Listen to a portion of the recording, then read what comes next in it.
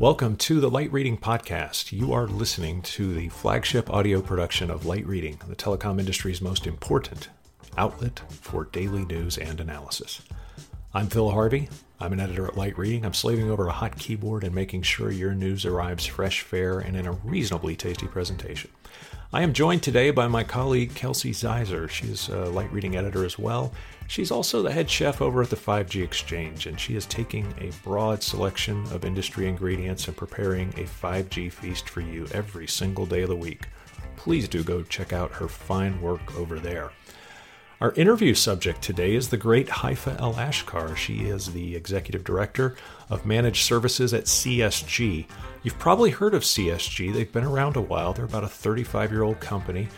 Their customers include the likes of AT&T, Charter, Dish Network, Comcast.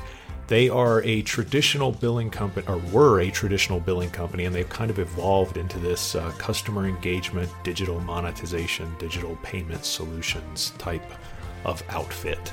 And they're very concerned with how mobile operators are, digitizing and monetizing services. And in our discussion today, which is a bit of a longer podcast than usual, Haifa talks about 4 technologies, how these things kind of come into play in the service provider ecosystem. And then she talks about how they're all going to sort of intersect with one another and create new opportunities as they overlap and speed up the whole innovation cycle.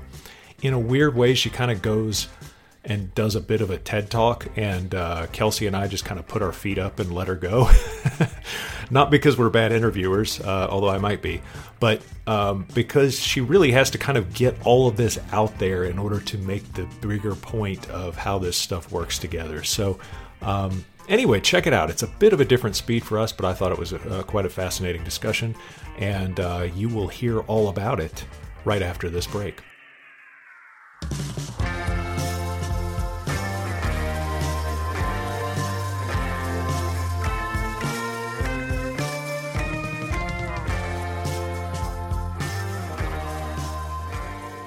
And joining us today is the Executive Director of Service Strategy and Solutions for CSG.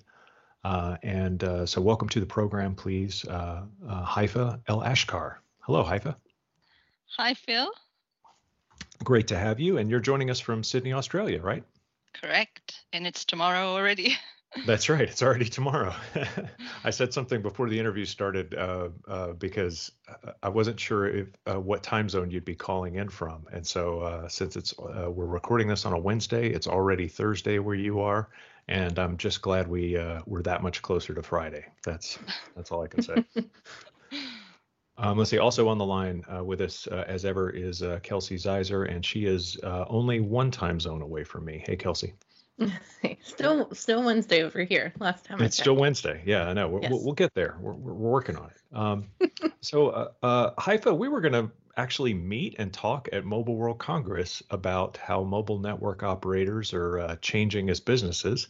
But since we had a bit of an interruption with a worldwide virus scare and all those things, let's have it out now. Let's have a discussion about the kind of changing world of telecom.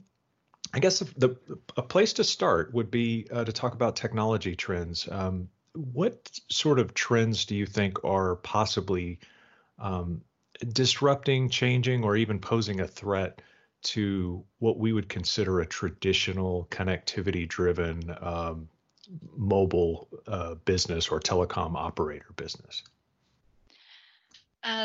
That's a very good question. And to be honest, I'd probably just want to maybe clarify or paraphrase that I think, all technologies and all trends, hold both opportunity and threat with them. And I think that the reality is a lot of companies and a lot of MNOs can see, potential opportunity and potential threat in each technology. But one of the things that we've been doing and looking at, and it's something that I think we in CSG are unique, are uniquely positioned to do, is to look across trends and technologies, both in terms of at a market and industry level, but and top down, but then to also work with our customers, bottom up in terms of what's specifically happening in their space. And the thing that we do is we don't just see trends, we don't just notice and look at the facts behind those trends, but we connect trends and we look at the implications of when multiple trends converge and collide and what happens. And I think that's where the bigger threat is, particularly for MNOs, because if you think about the last wave of technology, social and mobile and analytics and cloud, each one of those was a very powerful technology, and carriers saw each one and tried to adopt to each one. But the real disruption was when the four collided and converged, and what I call the perfect storm. The smartphone adoption, with the rise of social media, the over-the-top players coming in, using the cloud and your public clouds to launch agile, rapid businesses. And it was the combination that really drove significant digital disruption and led to disruption everywhere, not just with the MNOs. And I think this time round, there are, again, a bunch of technologies that each one in its own right is powerful. Each one carries threat and opportunity, but it's the culmination of them that's going to drive the disruption and create a new set of opportunities and a new set of threats. Okay, so it's not just one particular trend by itself, but it maybe is more about when these things arrive and how they arrive, as to what their effect would be on a business. Correct. And I call it, the perfect storm or the intersect of things. The intersect of things in this particular case is very, very specific to this storm, because in this particular storm, the technologies you will recognize as powerful in their own right. And in this particular storm, it actually picks up where the last storm left off. So the SMAC, the social mobile analytic cloud storm, led us to a digital world and the world of IoT. And this storm, picks up from that last storm and is being powered in the first instance by the rise of IoT. And so if in your head you can start drawing kind of a picture of technologies, you'll know, at the top left hand, you'll draw kind of a cloud around IoT, and you'll start, and the reason why it starts there is, in its own right, there's an expectation that it's going to power, I think IDC believe, 41 billion devices by 2025. And most of those devices, in reality, are going to be things. Now, the thing with things is really in MNO talk, that's machine to machine. And, machine to machine has kind of, been key to MNOs even before IoT became a thing. They were already, working on machine to machine capabilities. But the interesting thing about machine to machine and IoT and the explosion of the number of devices is, when you think about the carrier's technology, in order for a service to consume the network, it needs to be authenticated. And so we have this concept of physical SIMs.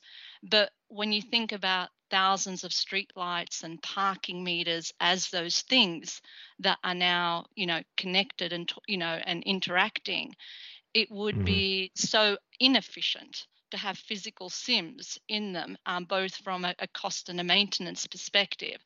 And so that IoT cloud on the left-hand side, and specifically that machine-to-machine category, drove, and actually the birth of eSIM came from the carriers themselves. So the need to find a better way to to manage those thousands of streetlights and those parking meters without physical SIMs was born from the need that the carriers had for machine to machine. And so if then on your right top hand you draw a cloud around eSIM, that's quite a well-known technology right now, and one that all carriers, not only understand but help drive. But the interesting thing about that one is that while it started as a technology to make it easier and better for machine to machine to communicate and for things to communicate, I guess, digital leaders like Apple and Google saw more in it, and they saw the opportunity to take that same eSIM and put it in your smartphone. Now, the thing is, once you have an eSIM in your smartphone, the strength of that eSIM, or the benefit of it for us as consumers, is that I could now have a smartphone and I could have multiple vendors on my single eSIM. So I can have a plan from AT&T, a plan from Verizon, a plan from T-Mobile, and I could have multiple plans. Some for data, some for voice, and I can power multiple devices from this eSIM. And that's fantastic for us as consumers, giving us complete flexibility of choice. But the issue is, as a carrier, it means that they're more susceptible to churn than ever before, because your ability to move between plans and carriers is going to become so much easier. And it's and that stickiness is going to dissolve further. So carriers, rightly so, never really anticipated putting it in a smartphone. But when you've got Google and you've got Apple now, driving, and I think the expectation from Ovum was that in the next few years there will be 600 million smartphones that are eSIM enabled on the market. That the eSIM took a life of its own and shifted to the consumer world and the smartphone. But so you have now IoT powering this notion of, this technology called eSIM. eSIM now taking a life of its own and now becoming more than just about devices, becoming, equally about the consumer side of it with the smartphones. And now you start to think about it practically.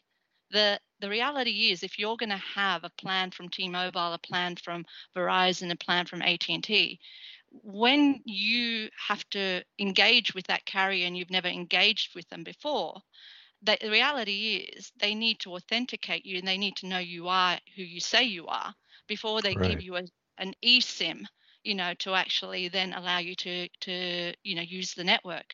So the reality is then you're physically going into a store or somewhere, with your paperwork, with your ID, to sign up and become a customer. And so the whole notion of eSIM, where you have that mobility and that flexibility to move around, kind of slightly gets hung up. But so carriers who are kind of at the forefront of this are realizing that to acquire customers, you've got to make that activation process much more easier for customers to join you. And so now, while IoT kind of drove eSIM is driving the need for digital identity, so that instead of taking, a few days or a few hours to sign up, you can do it, in minutes and quite easily from the comfort of your phone. And so now you're looking at digital identity, coming through your smartphone. But now digital identity in itself has become a powerful thing, because identity management is no longer about, passwords and IDs, or even, passports and licenses. It moved to the world of biometrics, and now it's moving towards the world of digital footprints as a more secure way to truly identify you are who you are. So digital identity is becoming a lot more comprehensive to securely identify you. But while eSIM started with things and then broadened its footprint to include smartphones and humans, digital identity started with humans and now is actually encompassing things. So imagine your smart car pulls into your house. It wants your garage door to open for your car, not for the car, next door. And so Right. now your car and your garage need to be able to authenticate that you are who you are before your garage door opens. So now identity is broadening beyond humans and businesses to actually devices and things. So now eSIM has kind of pushed the need for digital identity, further than what digital identity in its own right, required. But with all of these kind of these technologies happening, what you're starting to see is what are back-end technologies like eSIM, like digital identity, and really security-driven technologies. The reality is they're being pushed to the forefront by customer experience.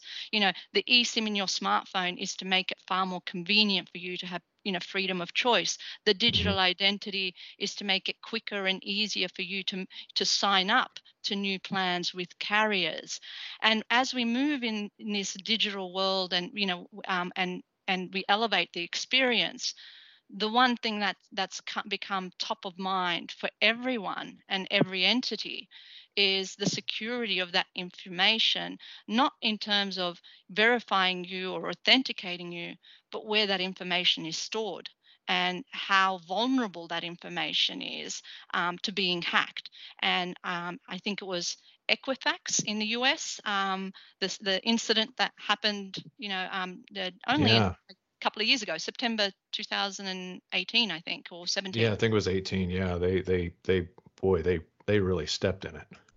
Oh, absolutely. I mean, 147 million Americans' data was compromised. I mean, that's practically half the population. And the most Yep. interesting thing about it was they did it across, over 76 days, right? Across 51 databases, and no one was even knew that it was happening. This was all uncovered in the post-mortem. But the reality is that now how you store your data, where you store it, is just as important as when you access it. And so digital identity now is pushing the need for a more decentralized authentication model so that it's less liable to be hacked. And so now on the bottom right hand corner, you've got digital identity as a technology powering another well-known technology, blockchain. You probably had had your head in the sand if you hadn't noticed so many people and so many organizations talking about blockchain over the last that last few years. But now with digital identity pushing that boundary, you've got blockchain adoption being pushed even further, and you now have countries adopting blockchain at a country level for citizen identity. The UK, Canada, Kenya, Argentina, all examples of countries that are adopting blockchain at a country level.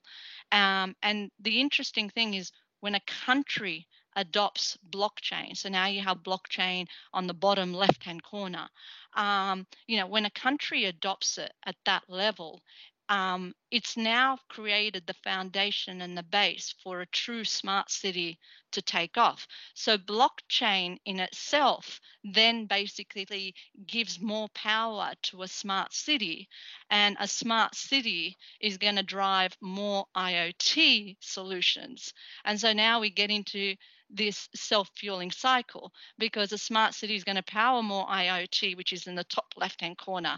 IoT is going to power more eSIM. eSIM is going to power more digital identity down to the bottom right-hand corner. Digital identity is going to push us more into blockchain, and blockchain is going to push us back up into IoT. And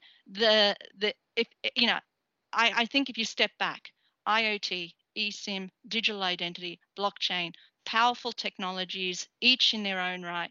We hear a lot about them individually, but now what we're seeing is a self-fueling cycle.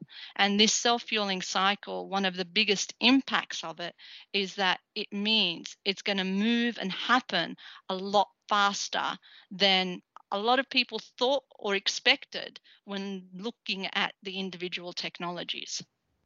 Oh, right. Yeah, because once it all starts to feed off of one another, then it gets momentum, because every single advance in a service or something like that is going to spur more progress. And like you said, I think smart cities is a great example, because that is one area that we're kind of sitting around waiting for it to take off. But when it does take off, it's going to be a massive consumer of both bandwidth and all kinds of other digital services. Um, but they haven't really unlocked it just yet. Yet. Yeah, there seem to be a lot of really interesting projects going on right now, and there's some what I'll call like little fires burning, but it hasn't really taken off. But it doesn't seem like it's going to take very long either, especially with what you're saying, as those technologies kind of feed upon themselves and gather momentum. When we come back, let's talk about how this perfect storm of technologies is going to affect a mobile operator, and what changes that might make in the telco, cable, or just generally service provider business. We will be right back on the Light Reading Podcast. Finley is the official dog of Light Reading. Kelsey adopted a dog. We signed him up as our senior editor of Biscuits, I think. And we gave him an official title and put out a press release, and that, of course, caused a lot of head scratching in the mobile industry. But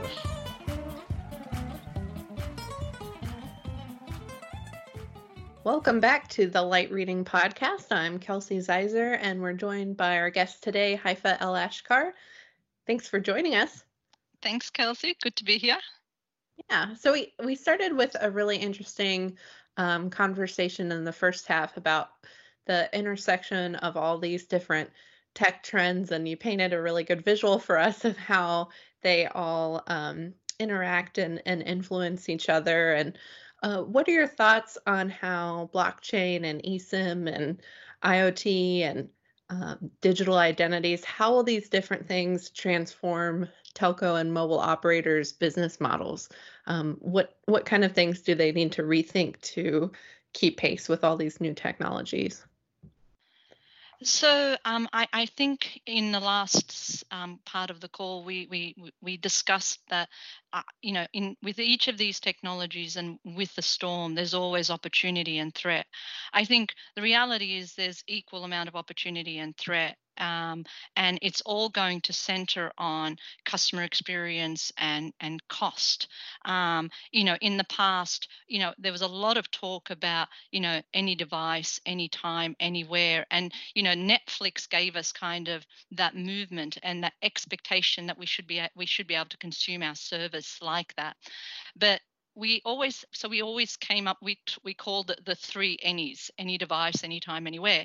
But now we have 2 more Any's in front of it, right? We have any vendor, any vendor, any plan, any device, anytime, anywhere. And it's those 2 new Any's that create the opportunity and the threat.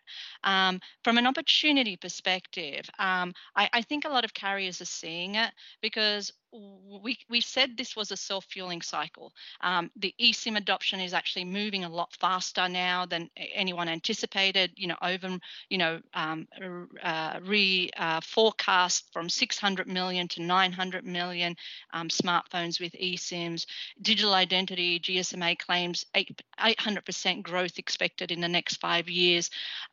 So we're certainly seeing the self-fueling cycle effects. And carriers themselves, a year ago, there was a lot of questions as to whether carriers would ever really enable, plans for eSIM smartphones. And a year ago, there were, I think, 14 carriers across 10 countries.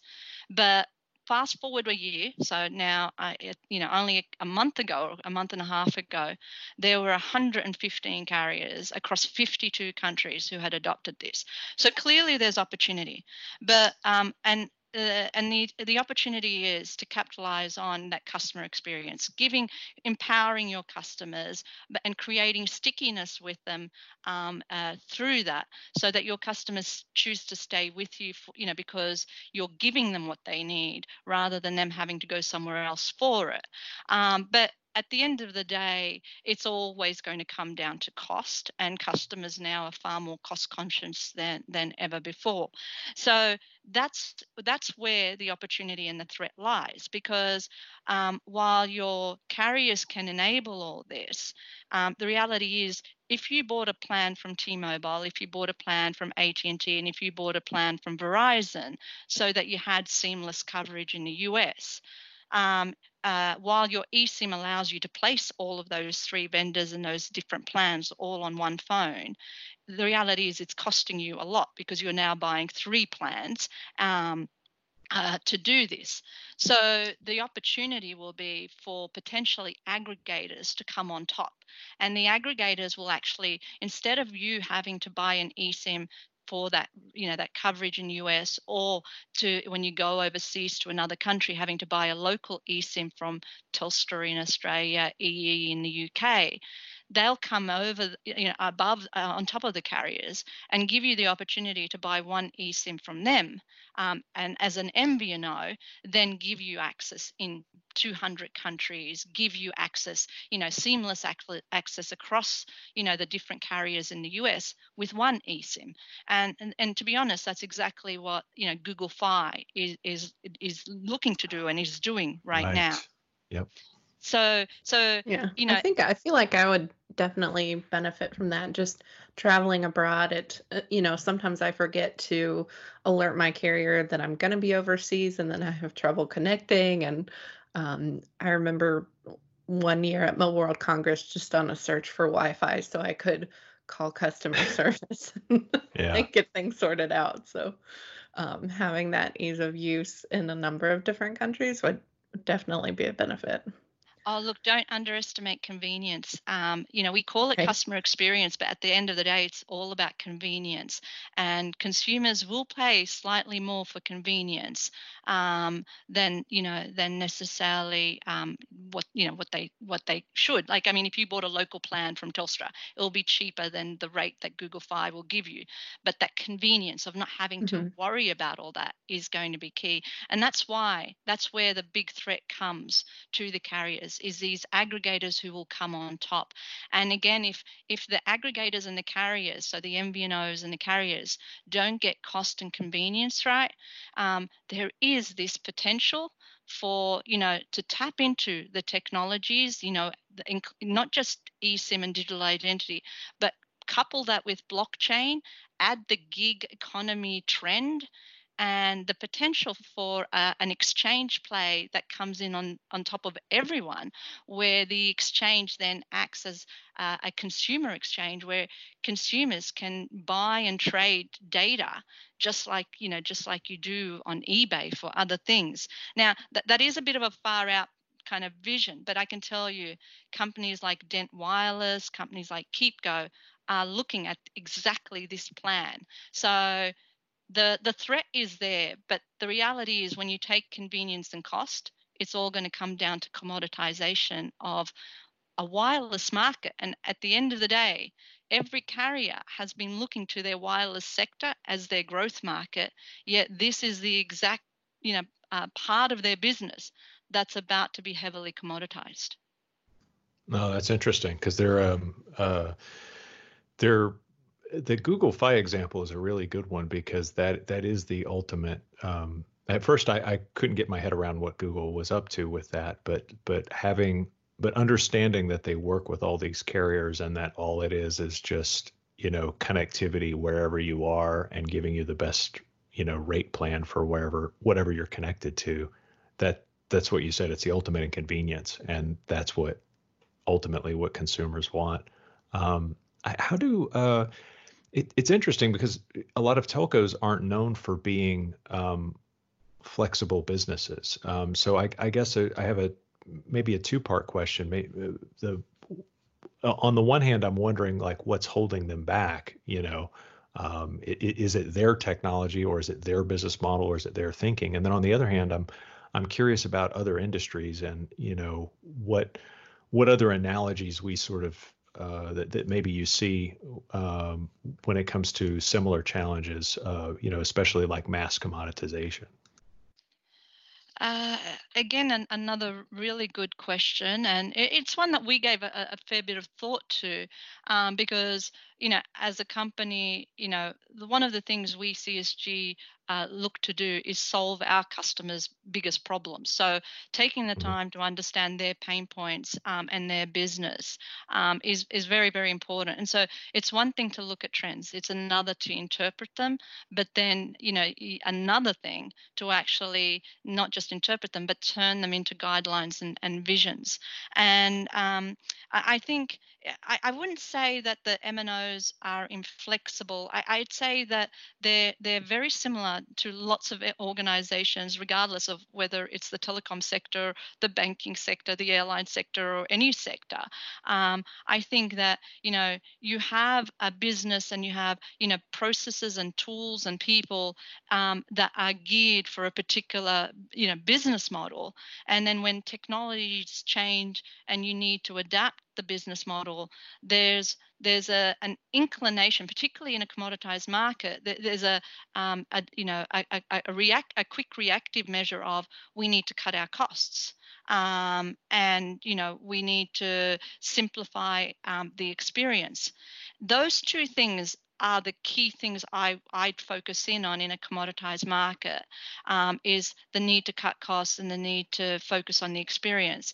And I think if you take a look at the airline industry, it's one that we can actually draw a lot of good lessons from, because if you take a look at it, and let's kind of rewind the clock, where it's 1960 now, and Pan Am is the number one airline in the world, right? Their tagline is the world's most experienced airline.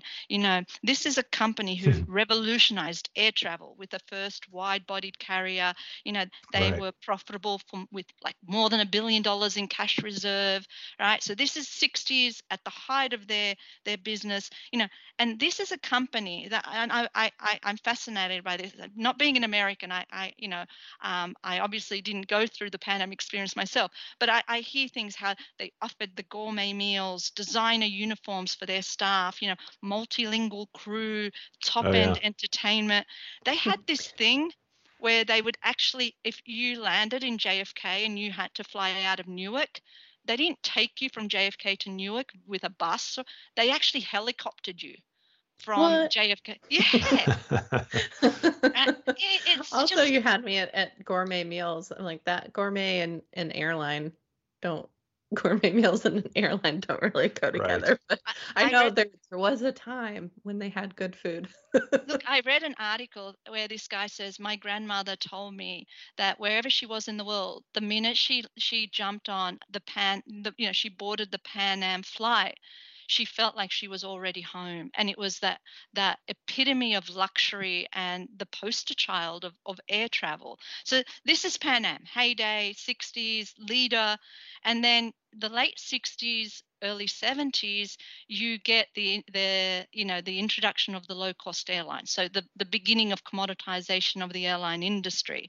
And what's really interesting to see, and to quickly kind of get to the point, is that so these low cost airlines enter, and then you fast forward, and 1991, Pan Am is no longer around. They declare bankruptcy, and Kelsey, the latter experience is very much the opposite of the earlier experience. People start handing out bags of peanuts. Well, they're saying you can't even get those because everyone's allergic. But well, they started cutting costs, right?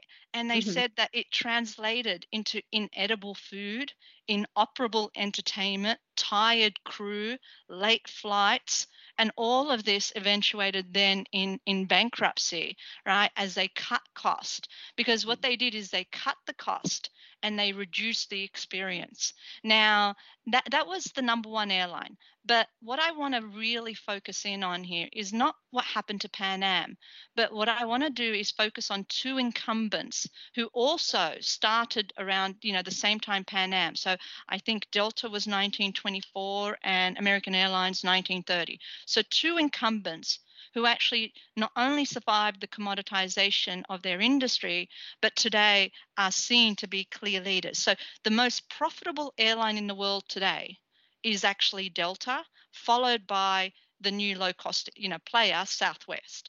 The highest revenue-generating airline in the world is American Airline. The highest market capitalization airline in the world is Delta.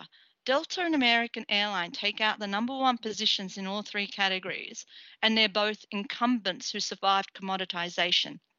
And the most interesting thing we can learn when we look at them and contrast them to Pan Am cut costs. Delta, on the other hand, optimized cost. And what Delta did is they actually were the first to experiment with the spoke and hub model. So they realized they can actually re-engineer their cost by, taking flights to hubs and then moving those flights to different spokes. And so they were able to reduce their costs in a smart way without reducing their experience. Now, the experience and the customer experience is key in a commoditized market, because reducing costs should never ever translate into a reduced experience.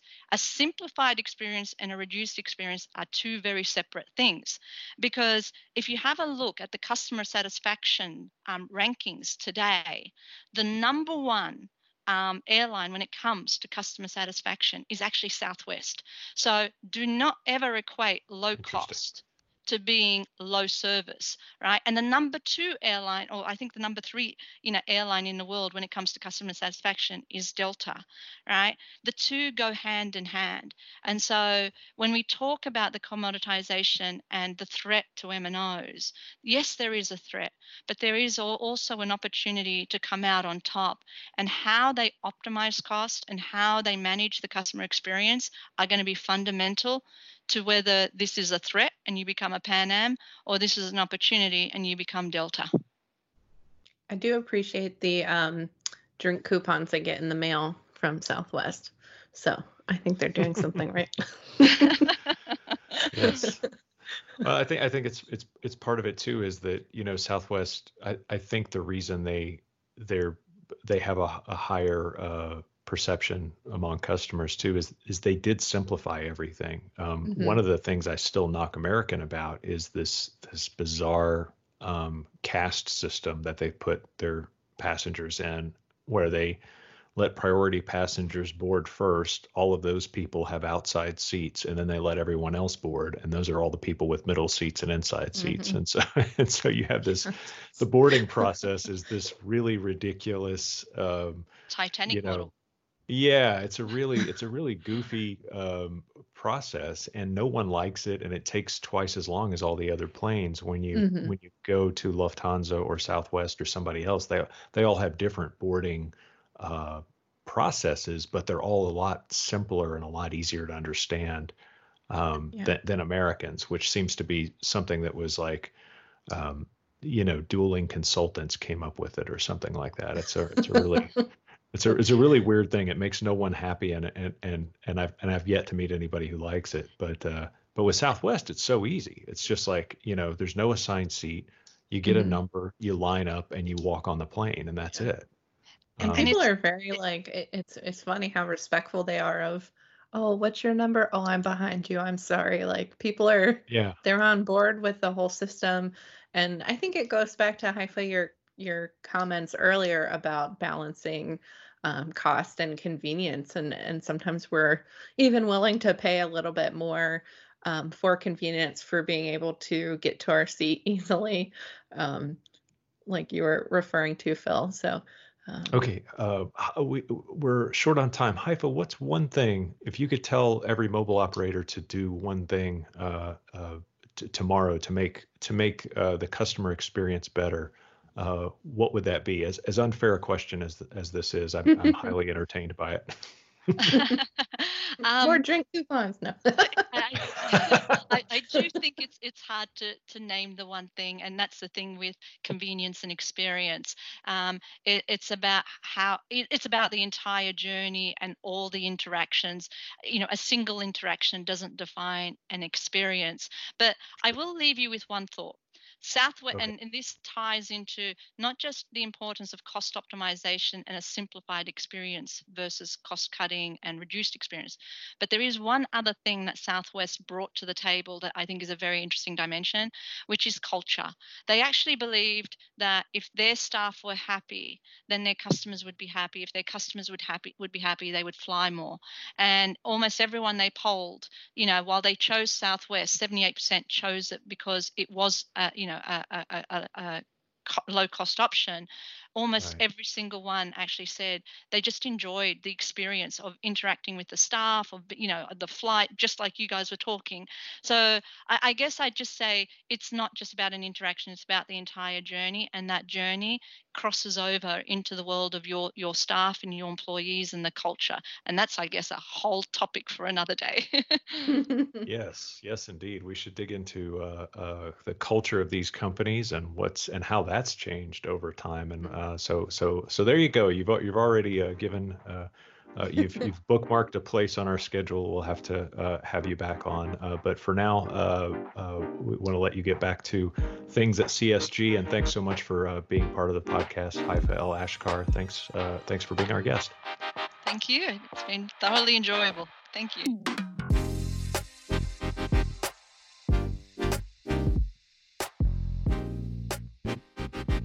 That is it. That's our show. Thanks so much to Haifa El Ashkar for her time and insights. Thanks to Kelsey for her quips and questions and queries and all that stuff. Thanks to our production crew, Pierre and Tien, as they are often left to warm up the leftovers and make tomorrow's soup absolutely something delightful. Thanks to you, dear listener, because if you weren't paying attention, we would not be able to get away with doing all of this at work.